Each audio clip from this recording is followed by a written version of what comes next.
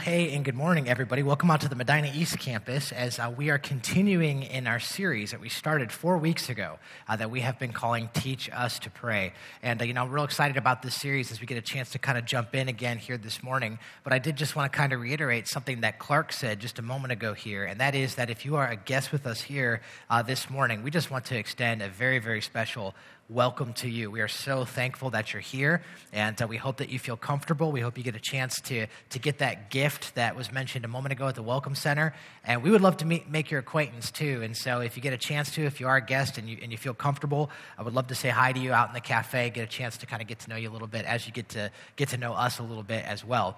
But if you are a guest and you're just kind of jumping in with us here today, like I said, we are kind of in the middle of a series, and so you're kind of catching us in the midst of a conversation that we've been having for several weeks. And I say that because I want to kind of invite you, if we say anything today that is intriguing to you or is of interest to you and you would like to catch the previous installments of this conversation, you can actually do that. And if you go to our website, which is on our program, medinaeast.graceohio.org, you can watch and you can listen to the previous messages there. You can also subscribe to our podcast. All of that, of course, is for free, but I just wanted to invite you to do that if you want to catch up with this conversation. But if you are a guest or if you missed the past few weeks, let me kind of loop you in to what it is that we've been talking about. So we've been dealing with the topic of prayer, and kind of put simply, the way that we're doing this is we are looking together at what we said is probably the most common, probably the most popular, probably the most memorized passage of Scripture in the entire Bible. We've been looking at the Lord's Prayer, and so we just heard it here on the video just a moment ago. That prayer, the Lord's Prayer or the Our Father, my guess is probably something that all of us in this room are familiar with. And so maybe you grew up in a tradition or you grew up in church, and this maybe was a prayer that you had memorized or a prayer that you were familiar saying, or maybe for you, you're not a religious person, you didn't grow up in church, but my guess is you're probably still familiar with this prayer because it is so popular and because it is so kind of widely used. But the reason we've been looking at this prayer, we've been saying, is because this prayer was not just a prayer that Jesus prayed. This prayer was actually a prayer that Jesus gave to his disciples as a way of teaching them how to pray. And so he said the Lord's Prayer is not just a prayer that Jesus prayed, it's actually instructions that Jesus gave to teach those who follow him how to pray. And so it's because of that we said that's kind of our goal in this series. Our goal is that maybe by looking at these words that Jesus gave to his disciples to teach them how to pray, that he could also teach us how to pray. Hence the name of the series, Teach Us to Pray. And I think honestly, this is a really important and a vital conversation, especially for those of us who strive to pray. Because if you're anything like me, prayer is one of those things that I struggle with. It's something that is sometimes confusing and misunderstood.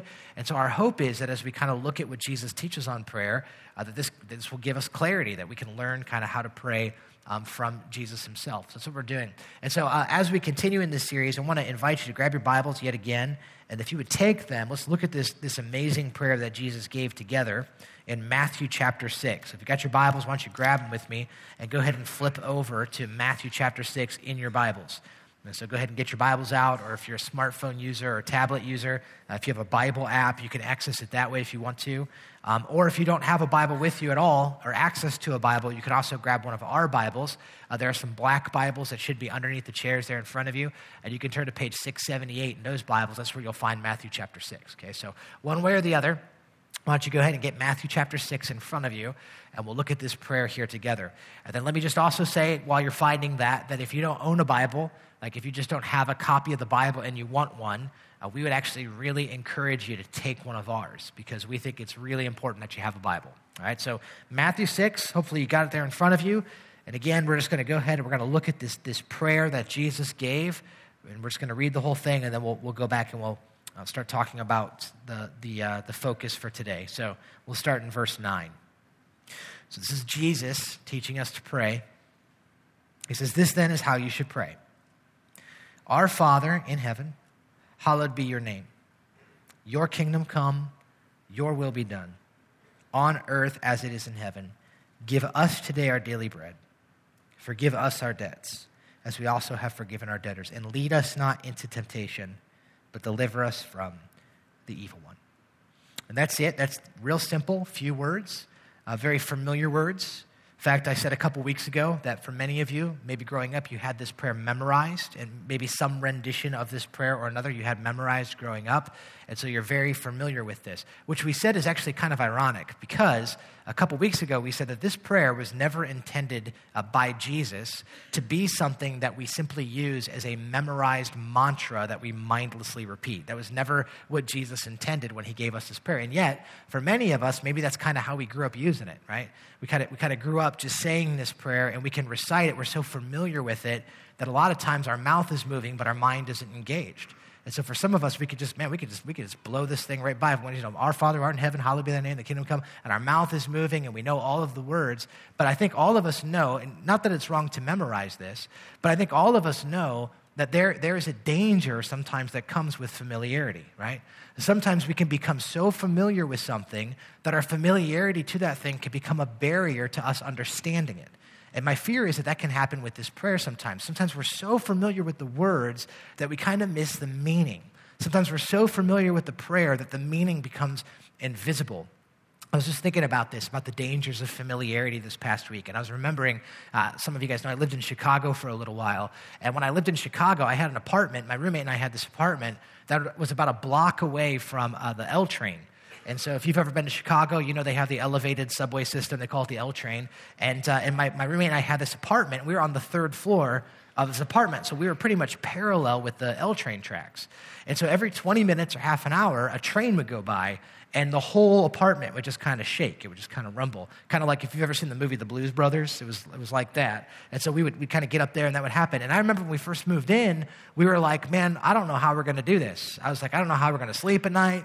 I don't know how we're going to concentrate. I don't know how we're going to have guests over here. But the crazy thing was, after only a couple of weeks of being at this apartment, we totally got used to it, right? Didn't even notice it. In fact, we would have out-of-town guests come, and we'd be hanging out, talking in our apartment. We'd be having a conversation. And in the middle of the conversation, like our friends that were visiting would be like, what is that? And we were like, what's what? And they were like, that small earthquake that's happening. What is that? And we were like, oh, that's the train. That's the train. And they're like, how do you get used to that? And I'm like, I don't know. I guess you just kind of get used to it. It's because when something is so familiar, you just kind of becomes invisible to you. And the danger with this prayer is that for some of us, we are so familiar with it. We've prayed it so often, but we've never really stopped to really consider, man, what is it that we're actually praying? What does it mean exactly? And sometimes familiarity can do that. And so that's why we're doing this series, really. Is because we said in this series what we want to do is we want to go line by line, phrase by phrase through this prayer. We want to kind of dissect it, and we want to get behind the meaning. We don't just want to know what the prayer says. We want to know what the prayer means. And so how do we pray? That's what kind of we're looking at together. And so, for example, a couple weeks ago, we just spent the entire weekend talking about the first line, Our Father in heaven. And we said, why is that the starting place of prayer? Why would Jesus want us to begin there? What does it mean to call God Father? So we talked about that 2 weeks ago. Last week, if you were here, we looked at the second phrase in the Lord's Prayer, hallowed be your name. And we were like, what in the world does that mean? What is hallow, and how do you hallow a name? Like, how does that happen? And so this week, as we're continuing in the series, we're going to look at the next phrase. We're going to spend our whole morning for the next several minutes that we have together just pressing our minds, pressing our attention, and hopefully pressing our hearts down on this phrase, and that's this.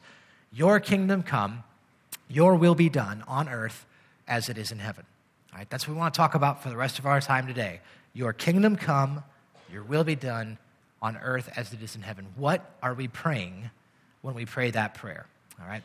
So I thought it would only be fitting before we jump into this conversation in a more in depth for us to talk to God ourselves and to ask him that he would help us as we kind of pursue the meaning of this. So let's do that together. Let's pray and ask God to help us as we kind of journey through this together. Well, Father, it is an absolute honor and privilege that we get to be together here. And I'm so thankful that you've preserved your words for us and that we have an opportunity to learn from them. And, God, I'm fairly sure that it was never your intention that we become so familiar with the things that you said that our familiarity with your words causes us to lose the meaning of them. And so, God, we ask you that today that you would take these words that you've given, your kingdom come, your will be done on earth as it is in heaven. Let those not just be cold, stale words that come out of our mouth, but I pray, Father, that you would help them to explode with meaning. I ask you that you would open up our eyes and open up our ears, that we would be able to see what it is that you mean. What do you mean? We need your help. We need you to show this to us, Father. And so, God, we come here with eager expectation to meet with you, to learn from you. That's what we're here to do. And so I pray that you would teach us to pray. And God, I also just want to pray for myself right now. I pray that you would make me useful for the sake of those who are in this room. God, I pray you would help me to be useful. And we pray these things and ask it in Jesus' name. Amen. Awesome. So Jesus says, when you pray, I want you to pray this way: Our Father in heaven, hallowed be your name. Your kingdom come, your will be done. So what is it that we're praying for when we say that? Because my guess is for some of you, maybe you've said that line hundreds, if not thousands of times in your life. But maybe you've never had the opportunity to really pause and think, what is it that I'm actually asking God for when I say, your kingdom come, your will be done on earth as it is in heaven? Well, what I want to talk about today is I believe that when we pray that, we're actually asking God for three things. I think that there are three dimensions to understanding this idea of your kingdom come, your will be done on earth as it is in heaven. So let me give you those three things, those three dimensions right from the outset, and then we'll spend the rest of our time kind of talking them through. So here's where we're going today. Let me just kind of give you an outline of where we're going. So we're going to be looking at these three aspects of what we're praying for, and here they are. Number one, I think we're praying for a revolution in this world. When we are saying, your kingdom come, your will be done on earth as in heaven, we are asking God for a revolution in this world. Number two, I think we are asking for the redemption of this world. Okay, the redemption of this world. And then number three, I think we're asking for a transformation in our hearts, a transformation in my heart. All right, so three things that I believe we're asking, three aspects to this prayer. When we pray, your kingdom come, your will be done on earth as it is in heaven, I believe I am asking for a revolution in this world. I believe I'm asking for the redemption of this world. And I believe I'm asking for transformation in my heart. All right, now what does that mean? And where am I getting this from? All right, well, let me show you. So let's just start at the top. All right, the first thing, number one, I believe when we're talking and we're asking God, your kingdom come, your will be done, we're asking for a revolution in this world. We are asking God for a revolution in this world. Now, if you notice, I just want you to glance down again at verse 10. And verse 10 is where you see that key phrase, your kingdom come, your will be done on earth as it is in heaven. And I want you to notice that there is a key term that is used in verse 10 that I believe is critical to understanding this prayer, all right? And that is this word right here, the word kingdom. Okay, so he says, your kingdom come, your will be done on earth as it is in heaven. This term kingdom. Understanding this word and understanding its significance in the Bible is crucial to understanding this prayer. All right, it is hard for me to overstate the significance of that word. Very hard for me to overstate it. It is arguably the idea of the kingdom or the kingdom of God or the kingdom of heaven is arguably the centerpiece of Jesus' teaching while he was here on earth.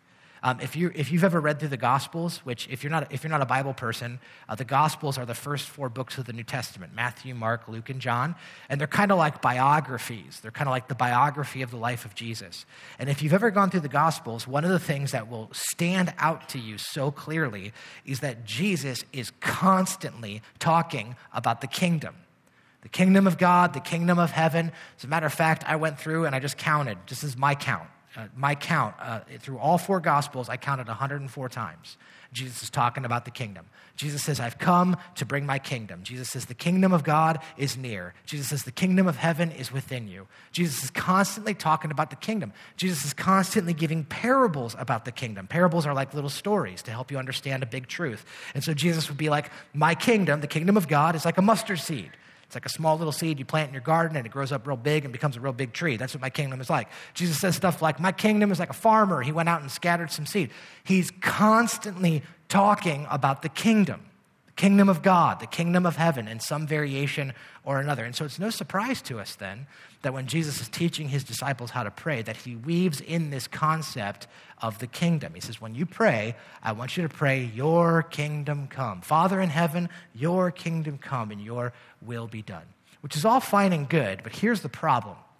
The problem is that for you and I, as 21st century American readers, when we read that word kingdom, my guess is there are certain images and there are certain pictures and connotations that come with that word that I believe are actually barriers to keeping us from understanding what Jesus means when he says that, all right?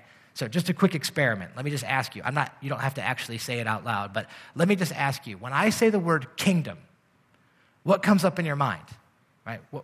Do an image search in your brain. I say kingdom, what pictures come up, right?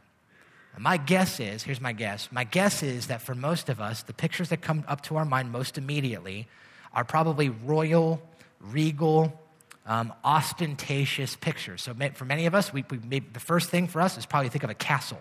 It's a kingdom, castle, right? And if that's the way you think, you're just like Google. I Google searched this. I went to Google and just put in kingdom, and just castles everywhere, right?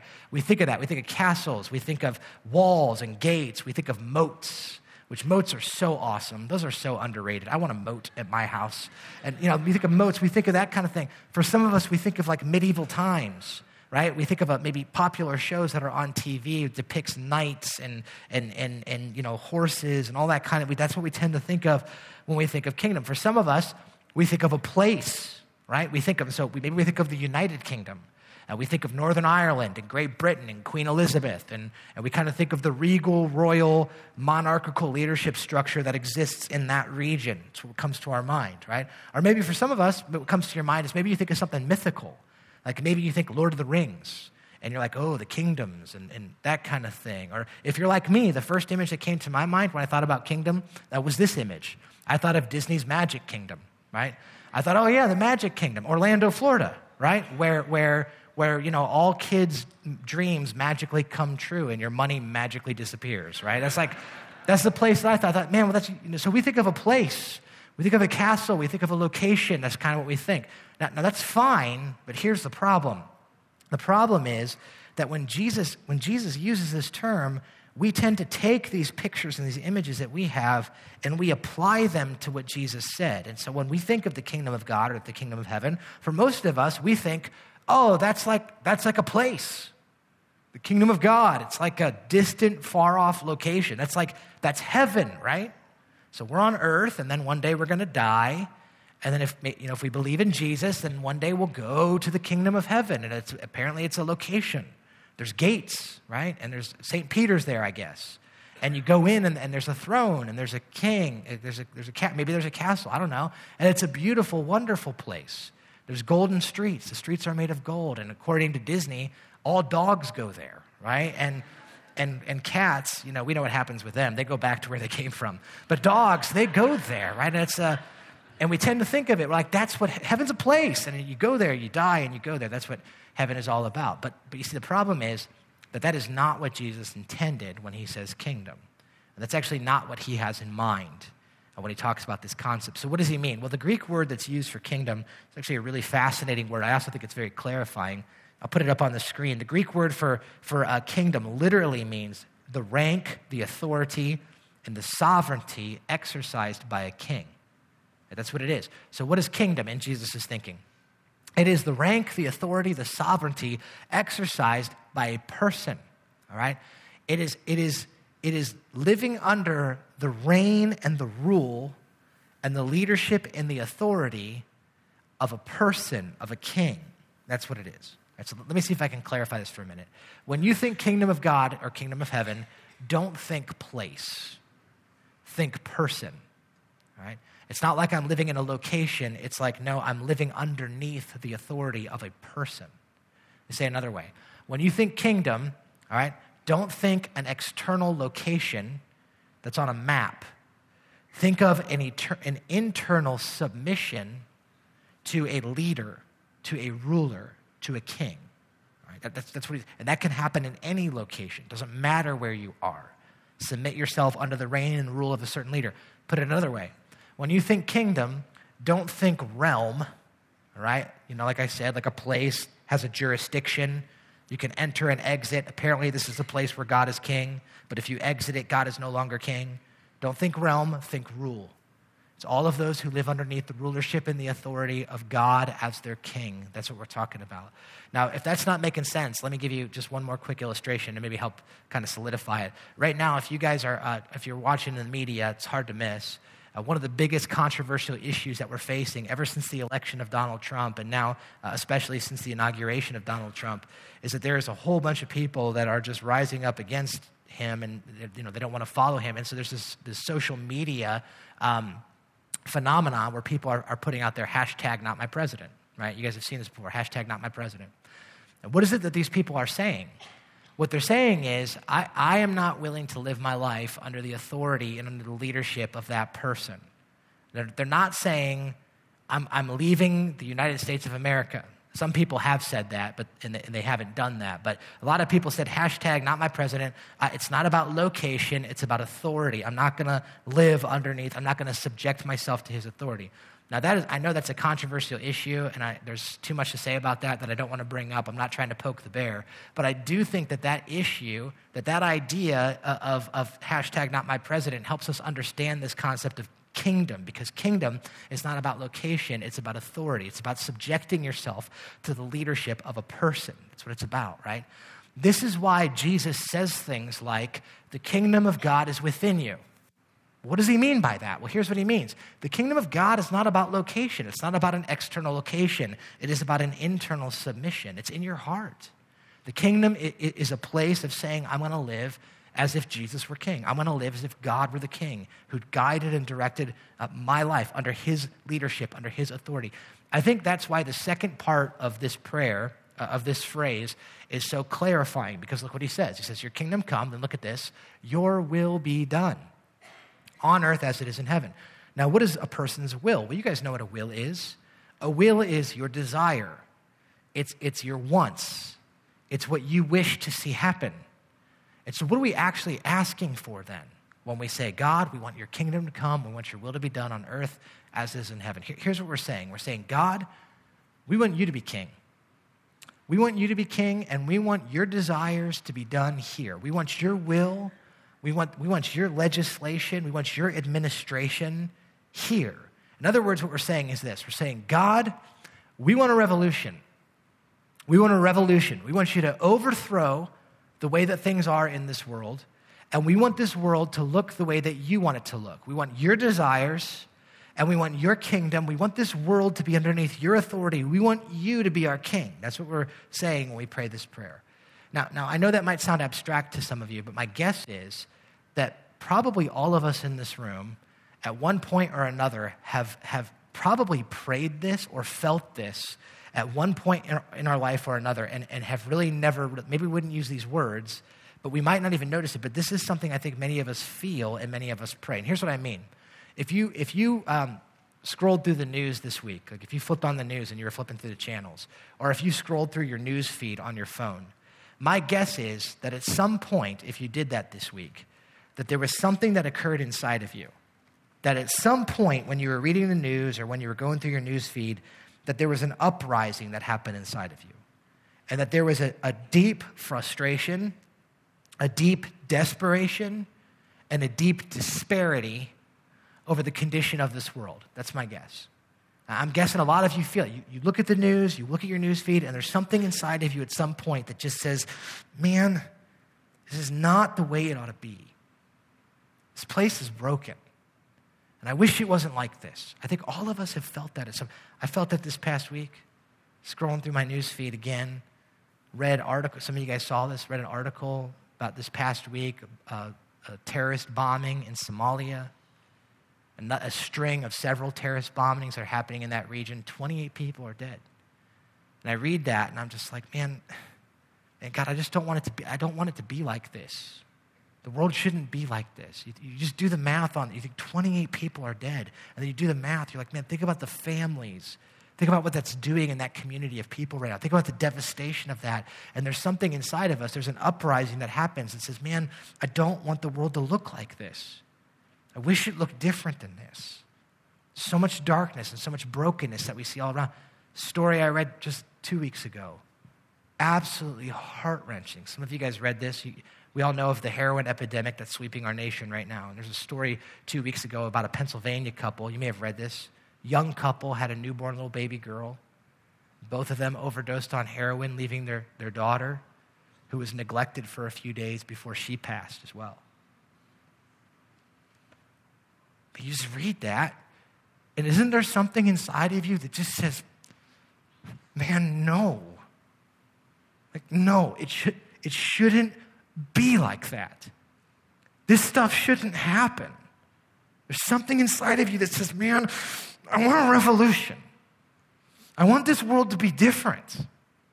God, I want your desires to be done here because everything looks wrong.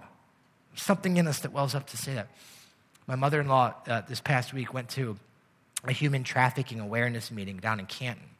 And she was telling us, man, you guys ever do any research? So devastating. It's happening in our backyard. It's so devastating. The average age of a child that is abducted and taken and sold into the sex slave industry, average age, 13 years old. I mean, you think about that there's people out there that look at children not as someone to be loved, but as someone to be used. And there's something inside of us that says, God, I don't want the world to look like this. Overthrow this place. God, we want a revolution. We want to sabotage. I don't want it to be like this anymore. And you see, for some of us, we say, well, see, that's why I don't watch the news. That's why I don't read, because it's just so hard. As if ignoring it is going to make it go away. It doesn't change anything. And so when we pray, Father, we want your kingdom to come and we want your will to be done. What are we asking for? We're saying, God, we want a revolution here. We want you to be the king here. We want this world to look the way that you want it to look. That's what we're asking for. But that's not all we're asking for. That's not all we're asking for. And that brings me to my second point, which I think is really important and I think is very clarifying, especially in light of the first point, and that's this. So yes, we're asking for a revolution in this world, but the second thing is we're also asking for a redemption of this world, okay? We're asking for the redemption of this world.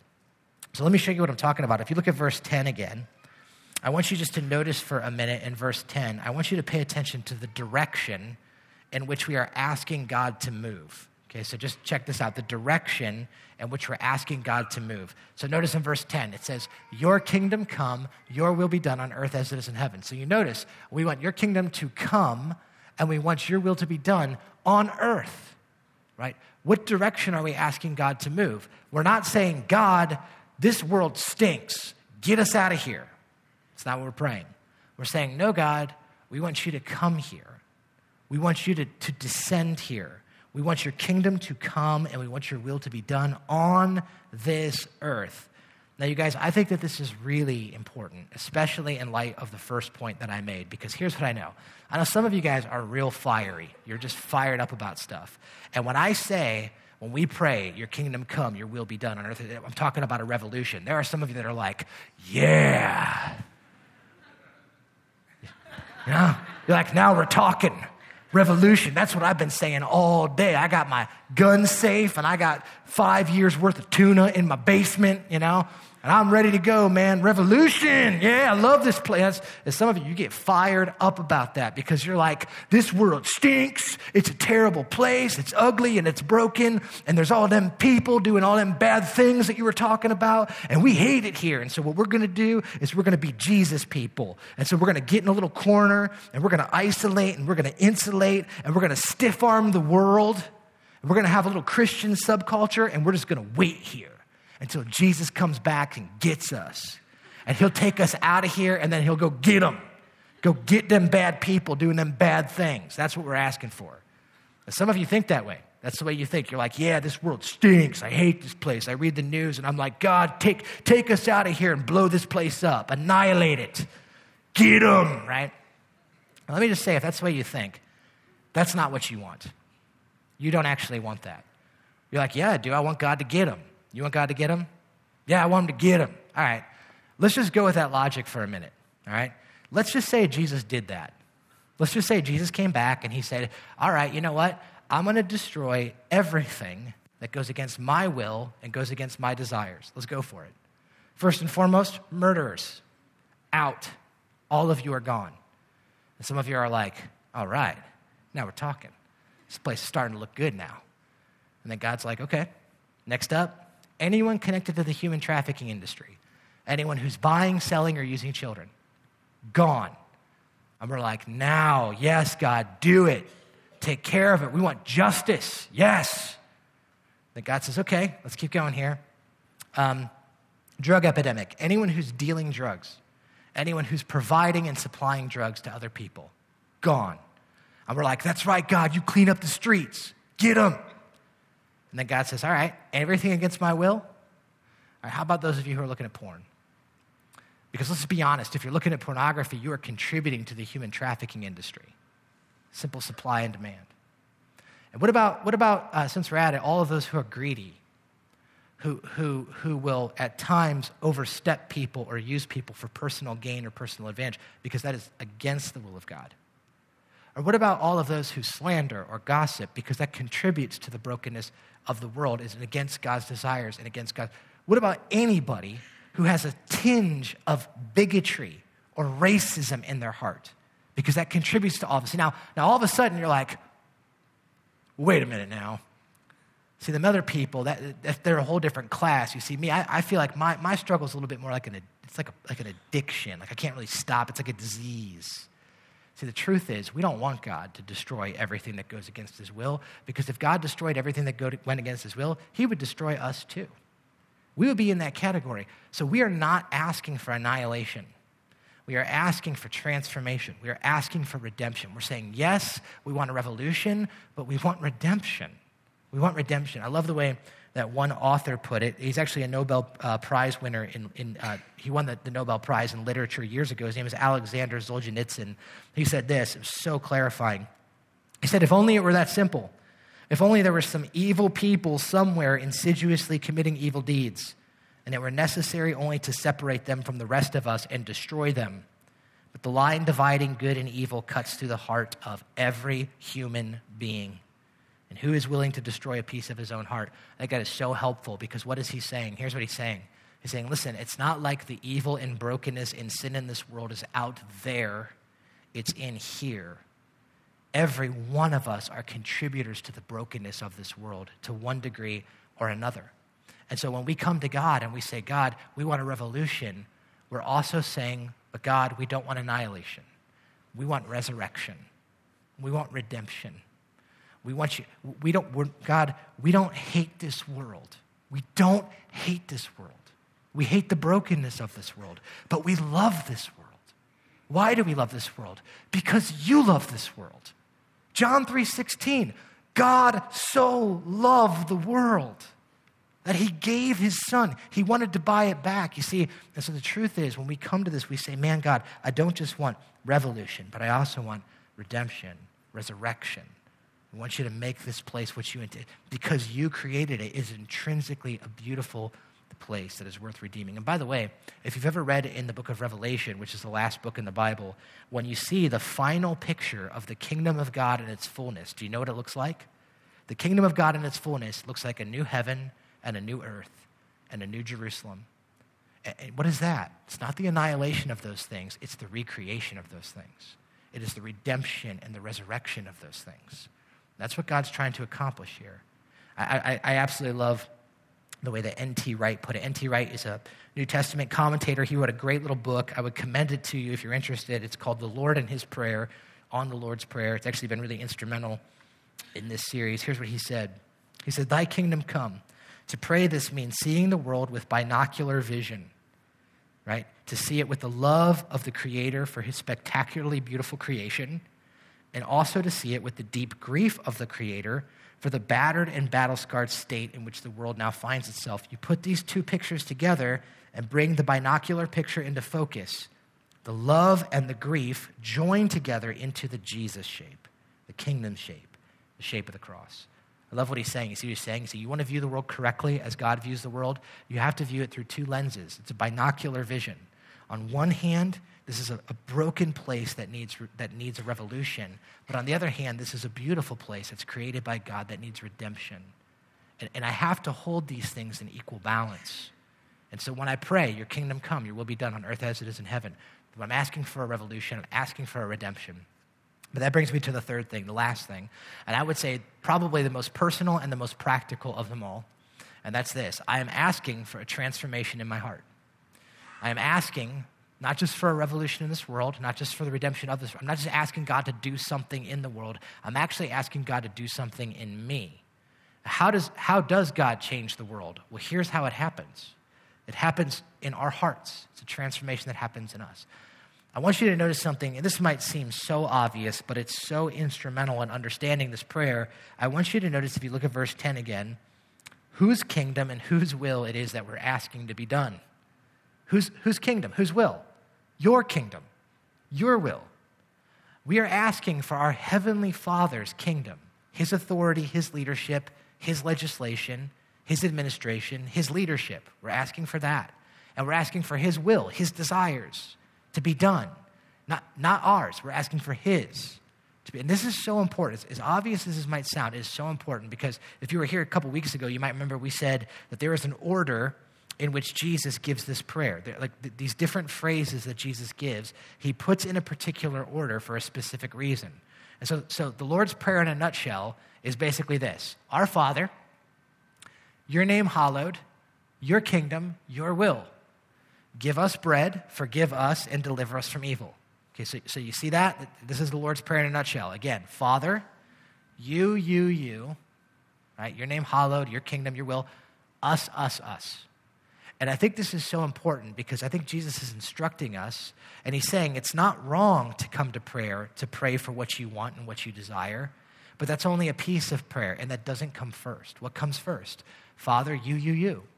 We want your kingdom and we want your will. Now, why is that important? Well, here's why it's important. When we pray that, we are necessarily asking God to change our will and to change our desires to match his. So here's one thing I know about everyone in this room. Whether you know it or not, all of us have a vision. We have a picture in our mind of what we think our lives should look like. We all have that. And oftentimes when we pray, we come to God and we ask him to fulfill that vision that we have. We say, God, here's the picture that I want my life to look like. Give me that picture. See, but what Jesus says here, he says, no. By necessity, when you say your kingdom and your will, what you're doing is you're saying, God, would you come into my heart? Would you deconstruct my vision that I have for my life? And would you rebuild it and put in your vision and put in your desires? I'm asking for God to implant that inside. I'm asking for a transformation in my heart. I'm not coming to God to ask him to bend to my will. I'm coming to God to ask him to bend my will to his desires and to his purposes. Does that make sense? This, when I was reading this past week, back when I was in middle school, I remember I was into skateboarding for a little while, and I went to my dad, and I said, hey, Dad, I really want to build my own skateboard. I said, but I don't know how to do it. And my dad said, well, it's actually kind of complicated. He said, because you're going to have to bend the board in a way that, that shapes the skateboard. And I was like, well, how do you do that? How do you bend a board? And my dad was like, I still remember him saying this. He said, there's a lot of ways you can do it. He said, but one of the ways is you can soak it in water. You soak the board in water. He says, and after it soaks for a really long time, you can apply pressure and weight in certain ways. And that hard, stiff, and stubborn board will become pliable. And you can then bend it, and you can mold it into the desire, into what it is that you desire, the shape that you desire it to look like. And this past week, I was just thinking, I think that's what Jesus is kind of saying about prayer. I think he's saying, listen, prayer is a place where you take your will and you soak your will in prayer. And through prayer, God takes your hard heart, God takes our stiff and our stubborn wills, and he softens them, and he makes them pliable. And when we say, your kingdom come, your will be done, what we're saying is God, apply pressure and apply force to conform me to your will. I want your kingdom, your authority in my life, and I want your will to be done on earth as it is in heaven. I want that to happen inside of my heart. So what does this look like then? Well, I think it looks like this, practically speaking. I think it looks like us saying, God, your kingdom come, your will be done in my marriage. So God, as a husband or as a wife, this is what you pray, unless you're not married. That would be weird. But if you're married, God, as a husband, as a wife, you're the king. You're the king. And I want to live as a person who is underneath your leadership. And according to what the Bible teaches us, you've been so gracious to let us know how you desire marriage to look. You've given us a picture of the way that you intend to legislate marriage. And the Bible says in Ephesians chapter 5 and books like 1 Peter as well, the Bible says that marriage is an awesome thing given by God. It's intended to be a covenant relationship. in which the husband serves and sacrifices for his wife like Christ does for the church, and the wife lovingly submits herself to her husband as the church does to Christ, and both of them, out of reverence for Christ, consider the needs of each other above their own. And God says, this is the way I want you to do marriage. And yet for a lot of us, we're like, well, I don't like that. I don't like that picture. No one in our culture is doing that picture. My parents didn't do that picture. My friends aren't doing that picture. Quite honestly, I struggle with some of the words you just said. Sacrifice, serve, submit. That sounds stifling. Doesn't sound like a liberating, but hold on a minute. If we are praying, your kingdom come, that is, you're the king, your will be done, not mine, what are we saying? We're saying, God, I might not understand it. God, it might be completely countercultural, but I want to live as a person underneath your authority. And so I pray that you would cause my will to bend to yours. That's what I'm asking, God. Because I believe that you're the designer of marriage and that you love me and that you must understand something that I don't understand, because let's just be honest, all the other pictures of marriage we have in our society aren't working, right? So saying, all right, God, bend my will to yours. What are we praying? We're saying this. We're saying, God, your kingdom come, your will be done in my sex life. In my sex life. What does that mean? It means, God, I think you're the king. I believe you're the king. I believe you made sexuality and you legislated it in a certain way for our benefit and for our good. The Bible says God made sex and he made it for our advantage. It's a privilege, it's an honor, it's a beautiful thing that we are to enjoy, but it's intended to be within a certain relationship that God has designed, a covenant relationship between a husband and a wife. And the Bible says anything outside of that covenant relationship, it is not what God desires for sexuality. And for some of us, we say, well, I don't like that picture. I don't like that. I don't like that plan for sex. That sounds like it's constraining, and no one else is doing that in our culture right now. Everyone else is living. No one's doing that in my high school right now. No one's doing that in my college right now, and so I don't want to do it that way. But what are you praying when you say, "Your kingdom come, your will be done"? What you're saying is, God, you're the king, and so I want to live under your authority. And so I pray you would bend my will, change my desires, and help me to live according to your leadership. In every area of our life, whether it be our finances or our sex life or our marriage or our relationships, anything, what we're doing is we're asking, when we pray, your kingdom come, your will be done, we are asking God to change our hearts, to transform our hearts in these ways.